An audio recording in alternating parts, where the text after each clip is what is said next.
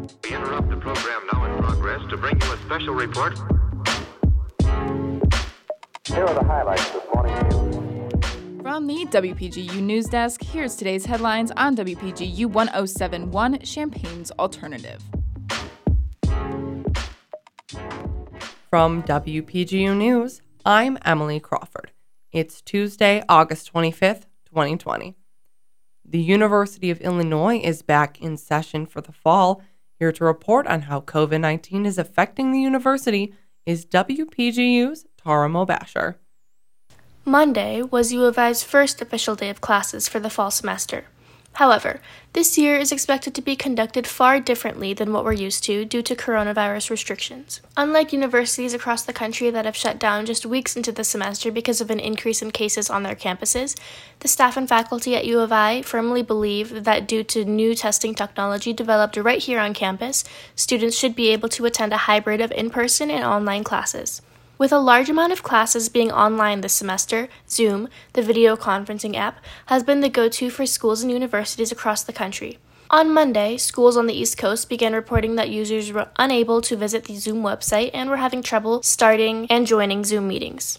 This issue persisted and spread across the country throughout the morning. Zoom eventually responded to these complaints, identified the issue, and began working on a fix right away.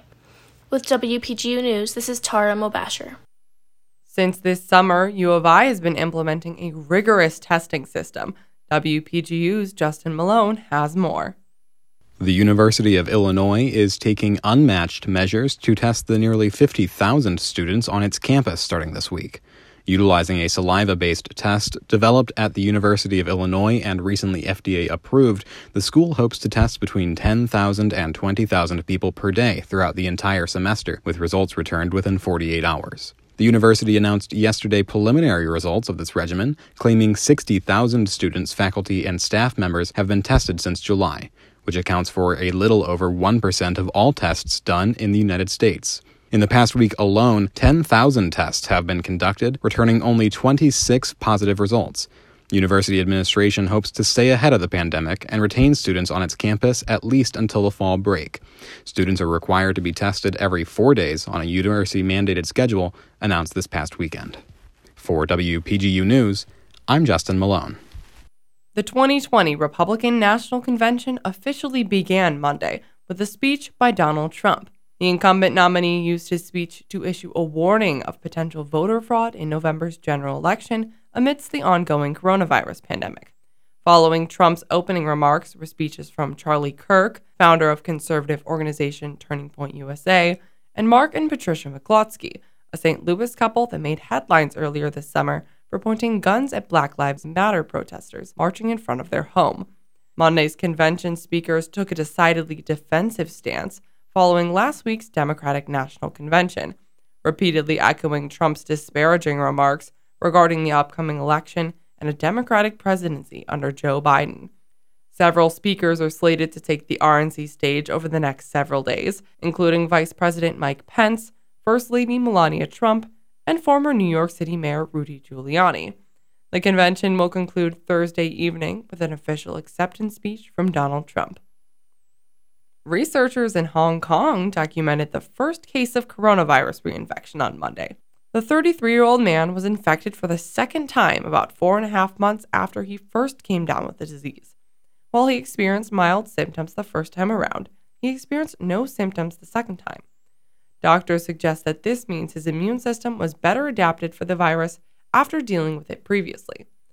There have been reports of possible reinfections in other spots around the world, but this is the first case to be confirmed. The man picked up a different strain of the virus than he had been infected with at first, a strain that has now been circulating in Europe for around the last 2 months. The Chicago Cubs and the St. Louis Cardinals both competed on Monday, with the Cubs traveling to take on the Detroit Tigers and the Cardinals facing Kansas City Royals. The Cubs beat the Tigers 9-3, as shortstop Javier Baez went 3 for 5 at the plate, hit 2 home runs, and drove 3 runs in for the win, while third baseman David Bote went 3 for 5 with a home run and 4 runs batted in. Pitcher Alec Mills picked up a win for the Cubs, going 7 innings with 3 earned runs and 7 strikeouts. The Cardinals defeated the Royals 9-3 at Busch Stadium in St. Louis, with first baseman Paul Goldschmidt and shortstop Paul DeYoung both driving in 3 runs, while right fielder Dexter Fowler knocked in 2 runs for the win. Starting pitcher Jack Flaherty earned his 2nd win of the season, going 5 innings and allowing only 1 hit. From WPGU News, I'm Emily Crawford.